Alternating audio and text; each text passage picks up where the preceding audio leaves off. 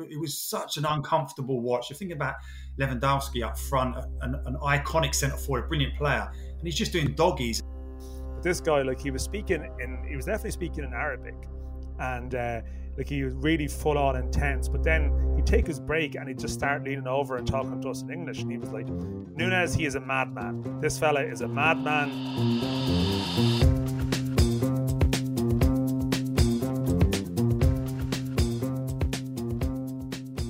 Jude takes a bad half and makes it better for England. Mbappe looks poles apart from the competition, and Arsene Wenger finally sees something which most of us probably wish he hadn't. Later we'll hear from Gary Breen on his verdict in Japan's clash with Croatia this afternoon, as well as his comparisons between Duff and Neymar. But first, Dan, another busy day, and we'll start briefly with that Wenger story, which may have gone under the radar for those of us looking to stick to football. Yeah, so and I have to admit I wasn't at this event myself, but it was a technical briefing that Arsene Wenger gave, along with Jurgen Klinsmann. FIFA do these things sporadically during the competition. There's just various days where they do events in the media center, stats, various things, and Wenger was up today, and it was a Sunday morning thing. I'm not sure there was a huge crowd there, but he was being asked a couple of questions around various talking points of the competition, and one of them was Jurgen Klinsmann being asked a question about the short lead up to the competition. Had they seen anything, any lessons that can be gained from this? And Klinsmann gave an answer of some description, and then Wenger cuts in, sort of picks up on Klinsmann's point, and then basically says that what we are seeing is good results from nations, but not so much from those who were caught up in political protest. I don't know if you have the specific line in front of me, or they weren't caught up in political demonstration or words to that effect. It was a peculiar angle to take, given that it was. I mean, you have the Germany incident, which is fair enough, but it's difficult to pin it on that. It's very difficult to pin it on that. I mean, it's just, I don't know why you'd expect a bit better from Wenger, but you do, really. It's a very strange thing to come out with, given that it's so obviously wrong and so fairly easily disproven, I would think. Yeah, so the thing is with Wenger, just to be clear, people may not be aware of this, like, he's FIFA's chief of global football development. So he's on the books of FIFA. And I mean, previously, this isn't maybe a massive surprise to people who've been following him closely in the last 18 months or so, which wouldn't be everyone. Mm-hmm. Like, he would have sort of previously been a spokesperson for maybe in favor of the biennial World Cup, which is like a terrible opinion. And I refuse to believe it's anything but that. I mean, there's no doubt that the magic of the World Cup is that it's so rare, and that makes it so much more meaningful. And I mean, he's a FIFA employee, like, he's on the books, and maybe these are all his opinions, and he feels this way about everything. But this was a slightly unprompted comment, it must be said, that would be a little bit more like something you'd expect.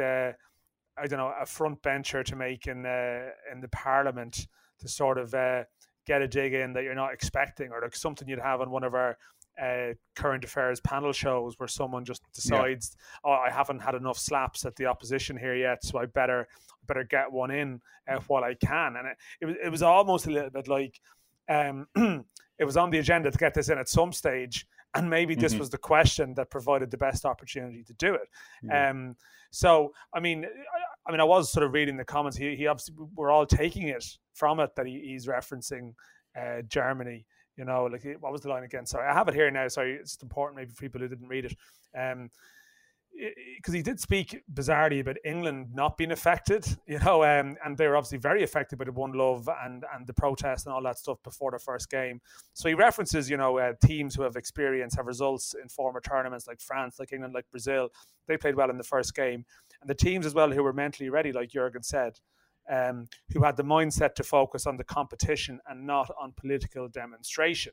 Now, it did cross my mind, right, that Iran were obviously caught up in a political episode as well too, and were hammered by England in that first game, and very different to sort of the FIFA politicking, just like, so, I mean, that's that'd be the kindest interpretation of Wenger's words in some kind of way. But nah, just like it didn't come across particularly well. But to me, like, massively surprising, given that he's sort of become a FIFA company man in the last period of time, which probably is disappointing for people who remember him fondly for very different reasons. Yeah, he was only short of mentioning the word woke somewhere in there to just sort of tick every box on it. Maybe it was taking the knee at the beginning of the game against Senegal that gave England such a poor start, then moving on to on-pitch matters. I mean, it's one of those weird games with England where, everything's a disaster for half an hour and then everything's brilliant for the next hour, and it's somewhere in between again. I mean, like, some of the moves they put together for Jude Bellingham was fantastic. Really took the game with a scruff of the neck and drove at Senegal the couple of chances that he got. Southgate got most things right, it would seem, in the result, and they move on. It's still, you still have that have they been tested thing, but like, they're into the last 8, and they have an awful lot going for them. I think they probably have as many questions around them as France do, which is what makes the game next weekend so interesting. Yeah, well, this is it. I mean, I was at the France game, and you could definitely come away from the France game. You could find the negatives or you could find the positives, like, depending on what way you want to look at it. I mean, France gave up a big chance at 0-0. Zielinski from Napoli really should have scored. And there was one or two other little moments as well, in the same way that Senegal could have been ahead. Now, I think France still had a better grip in the game than England did in the first half hour. England were all over the place in the opening half an hour, really. And you do, again, like, you can come away with the positives or the negatives, right? So if you want to come away with the negatives, it's that Senegal causing a lot of problems in the first half an hour, and this is effectively a very diminished Senegal team, as we've mentioned before, with Mane being out, Idrissa Gueye as well. So, I mean, that they weren't bad opposition in that context. The flip side is that England, when they're good, they're sensationally good. Like, there was something exhilarating about the second goal in particular. I see Roy Keane is lavishing praise on Jude Bellingham, and okay, I know Bellingham maybe is a different sort of physical makeup. He's taller, right? But the thing about Bellingham is, like, he does have this great all-round package that you can see why Keane loves him, because, like, he's good in a lot of areas. He's strong, he's physical, but, like, almost deceptively good on the ball, or maybe not deceptively at all. Maybe it's very honest, very obvious to people. But that was a little bit of Keane, in a way. Oh, very too. much so. And particularly young Keane, right? Because this is number 8 Roy Keane. Like, Roy Keane was an attacking midfielder when he was younger, or a breaker, box to box breaking player. And who knows what Bellingham can become? But just the ways in which he was just executing some of those things, it does remind you a little bit. And people say Gerrard, and you can pick whoever you want. Like, you can, I think the compliment about Bellingham, I think Gary Breen said it in his column the week before last, that in modern parlance, like, he can be sort of the number 4 sitting, the 8 or the number 10, because he's such an all-rounder. And the story goes that's why he wears the number 22, because you add all those together. Yeah, that seems to be the story. Even though I thought the sitting midfielder was the 6, right? But clearly in English football parlance, it's the 4, because that's what Declan Rice is wearing, right? Yeah. I always thought 4 and 5 are centre backs, but then that's old school 1 to 11, so I'm not sure.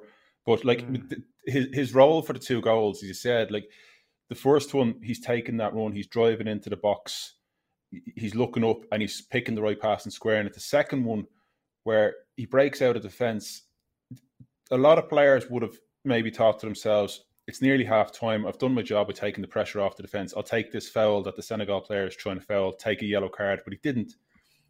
Held him off, bounced off him, took a touch inside, played that pass with his left foot into Foden. Like, it was, and I think that switch is going to be interesting, where, he used Bellingham, Henderson and Rice. I think he'll do the same next week, because that allows Henderson and Bellingham to get forward as they did for the first goal, and, with Rice still sitting, whereas if he only plays Bellingham and Rice in there, the 2 of them can't get forward at the same time. So, look, again, as you said, you can take the positives or the negatives out of it. I thought England on the ball and defence were poor, and if that is one area they'll definitely need to be better, because the chances that Senegal kind of had in there, you would definitely expect France to be taking them. But having said that, the couple of chances Poland have, you'd expect England to do. So it's probably relatively even coming out of it. Yeah, it's going to be great. Like, and I'm sure we'll preview this game like extensively across the week. So we don't necessarily need to get stuck into it in too much detail now. But there's definitely like a lot in that. I think the thing about Bellingham, I love the left-footed pass, and it's what makes me think about sort of Keane in a way, right? Because you have players who are described as a good passer, and that they're flamboyant passers who like execute these through, but they're almost admiring it as they do, you know. But there was something like very instinctive and so effective about it. Like he got it out of his feet very quickly and got it away into the right place really crisply, you know. Like it was just something, brilliant. Like, he was under a bit of pressure and he still was able to execute it, and that's sort of the impressive thing. But yeah, like Senegal a couple of times, like in that first half, as you mentioned, they just got down the sides a little bit of England as well too. And you're sort of looking at France thinking, right, what are they going to do? Well, like Mbappe and Dembele, sometimes they're hugging the touchline in some of these games. I'm not sure how it looks on the TV, like, and then you're thinking, right, so big job for Kyle Walker in particular, or Shaw on the other side. And then Giroud comes and occupies them in a like the first goal for France, right? They were almost Poland were so obsessed with Mbappe and trying to anticipate Mbappe's movements that he actually just plays a very, very simple slide rule sort of pass for Giroud. And this is the thing, like how England deal with Mbappe is crucial. And also Griezmann has been quite deceptively good in this competition as well too. And he's sort of evolving even some of his work off the ball. And you'd imagine a big part of the France thing will be, okay, how do you use Griezmann? Like, who do you want him to occupy? Like, do you want him to cause issues for Rice? And then you have a situation where Mbappe, like, who comes across to help Walker with Mbappe? There's a few little things. And what England play on the right of their the right of their midfielder, their right-sided attacker. Like, is it Saka again? Probably Saka. Does he have a huge job then coming back? So even talking about it, as much as we said that a lot of people naturally would have been rooting for Senegal, you have to be delighted that it still is France-England now, don't you? Because it's going to be a great game. Absolutely. It's going to be a belter of a game. But I suppose we've had four relatively one-sided games so far in the last 16. And after the break, Gary Breen is going to join us to explain why Croatia and Japan is likely to be far closer.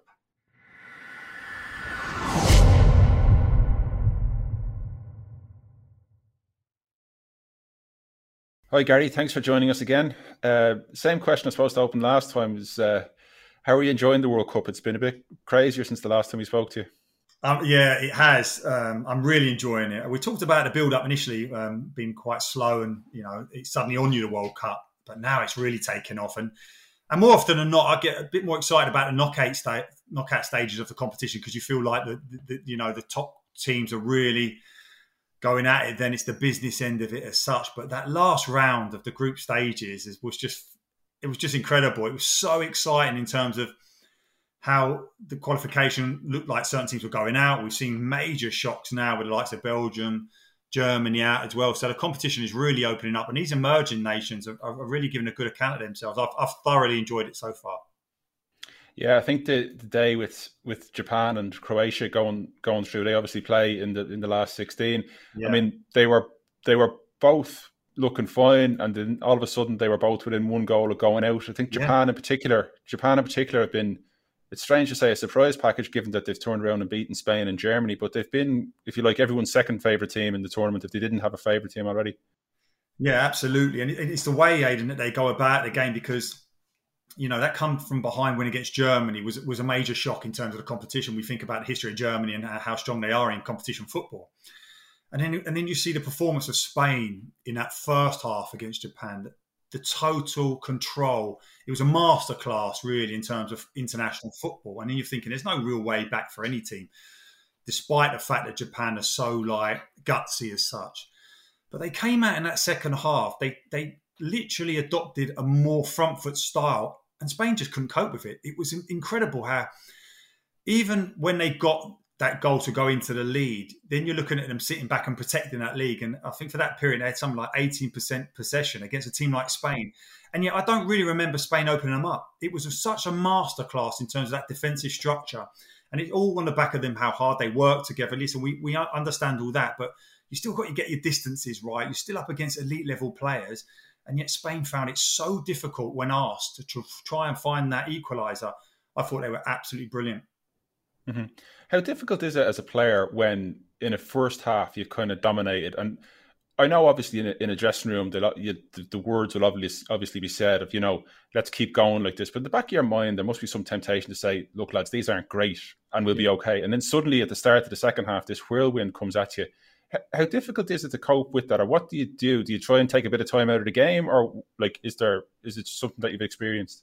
I think you'll know that in games in particular, like you could have all the momentum going your way, and then something changes. It's very difficult to kind of really arrest that and get it back on side, despite the fact that they're such quality players, though, Spanish, and that they really had the wind behind their sails, Japan, and it was difficult for Spain. And you're talking about one of the best teams there, and it was so refreshing because if you think about how passive the likes of Poland were against Argentina, it was such an uncomfortable watch. You think about Lewandowski up front, an iconic centre forward, a brilliant player, and he's just doing doggies. And they'll argue, listen, they've got through on the back of it, Poland, but that's not what I want to see.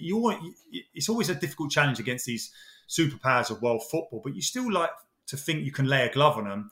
And my God, did Japan prove that. There were periods in that game where, although they were dropping deep on the edge of their box, Aidan, the energy, the verve with which they countered at pace and attacked in Spain, it looked likely that they could potentially get a third goal. A massive chance where the fullback bursts from deep, runs the length of the field, puts a lovely ball into the forward, and he just doesn't get a good connection. And you're just watching the game thinking, this is just what World Cup should be about. I thought I loved watching it. At the same time, with 20 minutes to go, it looked like Spain were going out, and I was a little bit worried about that. I want to see Spain progress in this tournament. I was a little bit worried that some of the big guns were going by the wayside, and a path was clear for some of the other teams still left in it. Yeah, it's a little bit like FA Cup third rounds where everyone likes a shock until you end up with a semi-final of, two championship teams and low-ranking Premier League teams. You don't necessarily, even on a grander scale with the World Cup, you certainly don't really want that. No, well, listen, ultimately, I'm looking at it thinking, I want England to be facing some of these top teams and make it a little bit more difficult for them. But yeah, listen, in terms of Spain going through, I think that's something we wanted to see. In terms of Germany and notably Belgium going out, fully deserved. I thought they were shocking, especially Belgium. And you just felt that throughout the campaign, there just hasn't been a harmonious camp. And when you're living together and you literally are in those World Cups, you have to get on, and you could just see something wasn't quite right, and it played out on the pitch. Mm-hmm. And it was Croatia who eventually put them out. What did you make of them? They had a bit of a slow start in the tournament, and they've kind of started getting themselves going. They look like a tournament, kind of a strange phrase though, it can be a tournament team where they just get themselves together. What have they made of them so far? Yeah, I think no real surprises. We've seen a lot of them over the years. You think about them getting to the final of the last World Cup, and we know about the quality certainly that they have in that midfield with Modric, Brozovic and Kovacic as well. Obviously, Modric at 37, it doesn't look like he's aged though, does he? It's incredible in terms of the ability that he's still producing, not only for Croatia, but for Real Madrid as well. So I always looked at Croatia. I like Croatia for some reason. I don't know what it is. I've always been one of those teams that I'll be looking to support. But it has been difficult for them. And they are an aging team. There's no doubt about that. And that is certainly a golden generation that we've seen over the last 10 years or whatever it is. But they're still in there. You're right, Aidan. They're in there now. They'll be playing up against Japan. Yeah, the winners now. You're in the last 8 then. Anything can happen. And what you find about World Cups, more than anything, and more than about form going into the competition, more than about squad depth and quality, it's about momentum. That is what it is in tournament football, and it's whoever's got it. We've seen some of these emerging teams suddenly have a little bit of momentum and feeling good about themselves. But Croatia have been there, seen it, done it. So as good as Japan are, we know it'll be a tough game for them against Croatia. But Croatia at the same time will know, even if they take a goal lead, you have to put this Japanese team to bed, and that is not easily done. Yeah, it would set up to be quite a clash of styles where, like, you wouldn't see these things. The old expression, styles make fights. Like it could be a great game of one team trying to keep the ball and another team chasing after them for the whole game. It might just depend on who gets the first goal. How do you see it going? Do you think Croatia might have enough? Yeah, I think in terms of quality, I think Modric dictating play, and there's moments where when he just needs to up the tempo, he has that ability to do this. The concern for me, certainly, if I was prepping for this game against Japan is the energy that they have within that team. Is that you'll be playing on the ball in good possession, and they're happy and they're quite content. They don't get embarrassed by not having the ball. They'll sit deep, the Japanese, and just suck you on, and then it's that counter at pace. Now we've seen that is something we see in modern football teams, how good they are on the counter. But they have that ability to put that real shift in defensively, put that defensive block up, but then be able to burst from deep and get up the field and be an offensive threat. So I think that's how the game's going to play out. But you're right. I think it's against, in the boxing analogy, it's someone who's going to keep jabbing, looking for that big opening. They'll have a good defence, rope-a-dope style maybe, to whether or not they got that final finish at the end. But it's certainly an intriguing matchup. And I suppose to jump across from boxing to sort of a different form of footwork with Samba football, we have Brazil. Oh, yeah. They've been solid and occasionally spectacular. What have you made them so far? You know, with Neymar, without Neymar, what have you made them so far? They've had a couple of different games. Yeah, no, I've liked them. I really haven't. And you're right. I think we think about Brazil and the flair with which they play. They're far more pragmatic now. And you think about it's 20 years since they last won. So their supporters are listening. They're thinking the time's coming. But I think the way they play now, you think about that really top Brazilian team. You think about Cafu, Roberto Carlos, giving you that whip from deep fullback positions. They don't play like that now. They've got such an abundance of talent in those wide areas that they've slightly changed it. The fullbacks now sit in and put up a bit of a more defensive showing. The defence is a good unit. I really like Thiago Silva. He's been a brilliant centre-half his whole career, still managing to do that. And with Casemiro in midfield as well, they've got real quality they have. And they literally are just saying now, okay, we've got this kind of back five in place. We'll back up play and we'll let you offensive players go and do it. It's not a case of them, everyone just attacking. And when they used to do this, you think about the drubbing they got against Germany in World Cups previously, that off-the-cuff type of football, it's just going to be put to the sword in modern-day football. And I think they look like a really organised team. I think they're going to go very close. And you're right to ask about Neymar, because there were moments, certainly in that Serbia game, where they were lacking a little bit of energy. Suddenly, he makes a burst, he drops a shoulder, he beats a player, and then suddenly it all opens up in front of him. And I think that they do have strength in depth. They do have players who can come in, as we proved where Neymar's been out injured. But you just feel that he's the one guy who can elevate them. And I look at the quality. The one thing I would say about them in those wide areas is that they need to be a bit more clinical than they have. You think of Vinicius Jr. has gotten in a couple of occasions, Rafinha as well. It's a great goal-scoring positions, but they haven't been clinical enough. And I think as you go deeper into the competition, you have to take those chances. And with a player like Neymar, like he divides opinion very much so in terms of. Can you think of someone who you would have played with, like who would have that kind of ability to do anything for good and for bad, and what it's like playing with someone like that? Like say Thiago Silva's obviously played with him a long time. Yeah. Like, does he just sort of say, "Oh, that's the way he is," or would he be at him? Do you think, or how would you deal with playing with a player like that? Well, I to be perfectly honest, if I think about a player who can influence a game as much as that in a World Cup stage, it would have been someone like Duff, who going into the deeper part of that competition in Japan and Korea was just playing a level of football that was just sensational. But the caveat that you have there with Duff is that as good as he is going forward, he's just as good going backwards. He'll just as equally put a shift in for the team. So you don't really have to adjust it. You literally just feel to yourself as a player, as a teammate, get the ball to him as early as you can. With someone like Neymar, it's a difficult situation, isn't it, Aidan, in terms of the modern day footballer? They have very high opinions of themselves. I would expect that someone like Thiago Silva is able to communicate with Neymar. You know, they played together for so long for Brazil and with Paris, that you'd hope that he'd had that influence. But at the same time, you would hope far more than the histrionics that we see with Paris and to a certain extent with Brazil, that Neymar's determination is now to win a World Cup with Brazil, because as good a player as he is, you're judged on that as a Brazilian superstar. Did you win the World Cup? And if he don't win the World Cup, he's never going to be in that debate. And that is the frustration. And I'm sure someone like him who's aware of his legacy, we hear that word so often now, he'll be desperate to win a World Cup.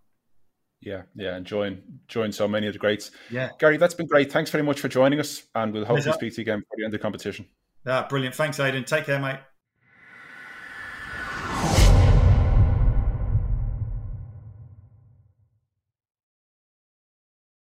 So Dan, Gary's expecting a close game in Croatia, Japan. Styles make fights. You've seen Croatia. How do you think they'll shape up against Japan?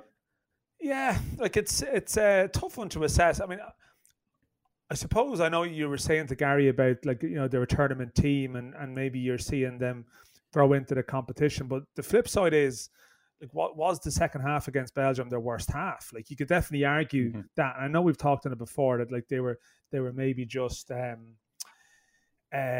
saw the finishing line there, so they just decided to dig in and get to it. And like, as I said, like that Morocco opening game wasn't that bad a game at all, in terms of maybe how has it panned out. But you definitely feel with Croatia that, like, look at the problems that Belgium caused for them. Now, that was actually by getting the ball wide and getting crosses in and having a bit of a presence. Like, they spread the game a bit, and like Croatia have got like so strong in those central departments with like Modric, Kovacic, Brozovic sort of sweeping up a little bit. Modric sort of roams around a bit. He's quite interesting to watch. Like, it's sort of like a Messi-esque thing in the sense that he has a little bit of freedom to pop up anywhere, that he can be split in the centre halves 1 minute to take the ball, and the next he can be pressing like at the front line, and like he has like a bit of freedom there.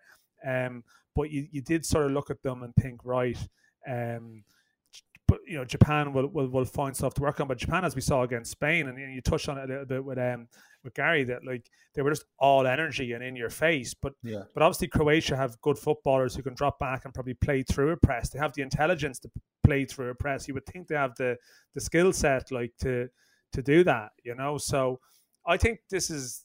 I mean, I'm going to it, so maybe I'm building it up. But like, we'll talk about Brazil, South Korea in a bit. I still feel Brazil will get the job done there. Hopefully we'll have closer games from the Tuesday ones. We potentially will. But I think this one can completely go either way. I don't know if I have a really strong opinion about how it can go. Like, I definitely think that as much at the start of the competition, I spoke about Croatia refreshing their squad a little bit, and they've got like Guardiola at the back, who's like 20, 21 and clearly going to be a big player. They've actually stuck with a lot of the older guard, and they've played a lot of minutes in some cases, and you kind of wonder, will Japan have a little bit of a freshness, and could they just outlast them across the piece? It's funny. That's that kind of phrase that's coming into my head. The more I'm looking at it, the more I'm thinking kind of Japan in extra time, maybe. That I think Japan have used their substitutes very, very well, in that they're almost bringing them on for energy purposes rather than tactical purposes. And maybe I'm wrong in saying that, but they seem to have used them very, very well. The tempo refresh. Just stays high. They refresh. And I think, Croatia have some fantastic players. I love a lot of the players. They're brilliant technical players. But if you just have someone buzzing in around you for 90 minutes or an extra time, 2 hours, or God knows however long of extra time, it could be 2.5 hours by the time you add up the whole thing up. I just think Croatia's legs might give out on them. That if you have a couple of players in and around Modric, brilliant as he is and has been, I think that's the area they target. So I'd be kind of thinking maybe Japan in extra time. How about yourself and prediction-wise? Prediction-wise, I feel like Croatia need to win it in 90 if they're going to do it. Look, I think we're going to have the same prediction on the other game, I reckon. I mean, maybe I'll take Croatia to do it in 90 minutes, right? But I if it goes to 90, I'm flipping to your side. But for the books, maybe just like with Japan, it's a slight thing again where they have the hangover again, like, to raise yourself up again. I kind of wonder. Maybe I'm trying to just really convince myself an argument for it. I think it's pretty close, but for the sake of it, I'll say Croatia, maybe just to be able to manage that energy with some of the quality they have in the midfield, to just be able to get around it. But it can go either way.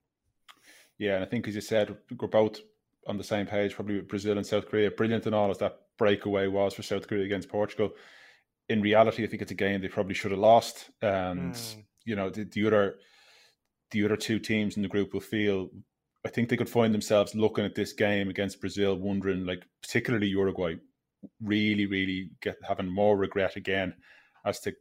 I think Uruguay would have given Brazil a really strong game. I think Brazil will have be too strong. I'd be looking at probably 3-0 Brazil. I think they'll be too strong. I actually only last night when I got back, I only got to see that South Korea goal last night. Like, this is the thing, because the games aren't that visible around the place here. You know, you're not seeing like replays or stuff of every goal. I only got to see the South Korea goal. I mean, it's an incredible assist by Son. I don't know if we talked about it before. We probably didn't. Like, just the ability to be able to do that at pace. And I saw like a behind the goal fan video, and sometimes they can be brilliant, you know. And like it was magnificent, and the scenes afterwards and stuff. But like just the pace he was traveling at, to see that runner out of his line of sight and to get the pace. I mean, it's really like people like use hyperbole and say, "Oh, that's world class," you know. But like, that is world class. Like, that is that's just like top drawer. But the rundown from Hee-chan as well. The run from Hee-chan as well. You're right, we didn't speak about it, where like he's going full out, 70, 80, 90 yards and a slight slowdown just to keep himself onside and get on the end of it. It was absolutely, it is strange. It was one of the goals of the tournament, and something that seems relatively simple, but we got to try it. Like, it's a hell of a lot harder than it looked. It was brilliant. Yeah, like I mean, it's just to appreciate the level of some of these guys, you know, and it's a very straightforward thing, but like just the doing stuff at pace. Even Nunes had one the other day. I know Nunes is like very divisive figure, and sort of a bit like erratic. And I was at the Uruguay game. It was actually I don't know where the bloke was. I was at the back row of the commentary, and he was commentating live on TV. But what they had was a rotating commentators, like BBC 5 Live used to do it, that someone would commentate for 15 minutes and they'd swap. But this guy, like, he was definitely speaking in Arabic, and like, he was really full on intense. But then he'd take his break and he'd just start leaning over and talking to us in English. And he was like, "Nunes, he is a madman. This fella is a madman. He will get sent off in this game. He is a madman." And Nunes had this one in the first half. I don't know if people will remember it. He did a little clip over the keeper, and it was cleared off the line. It was a real pace again, and it was a really good effort. And this guy was next to go, "This guy is, I'm a Liverpool fan. This guy is terrible. You know, Salah, he needs to learn from Salah." And I was thinking, listen, you can have a go at Nunes, no problem, but he's after executing a chip at pace that was going in other than a brilliant clearance. This is like confirmation bias at work here. You know, not everything he does is crazy or terrible, just because he can be crazy and terrible at times. But I divulge a bit. I think Brazil will win. Digress even, not divulge. Digress, It's been a long day. It's whatever. Yeah, words. You know, just like we can edit all this stuff out, right? But no, I think Brazil will win. But I'm not sure if Brazil are a 3-0 winning type of team, is the only thing, you know. I understand why you would reach that view. Will Neymar be back? And when we touch on it again with Gary, it does seem like he might be and might give them something. But I'll take Brazil to win, but maybe just 1 or 2, maybe 2-0. Well, hopefully a little bit closer than the last couple of games. Thanks for joining us, and enjoy the game today, Dan. We'll be back tomorrow at the end of the World Cup. Watch us on independent.ie and YouTube, or subscribe wherever you get your podcasts. Thanks.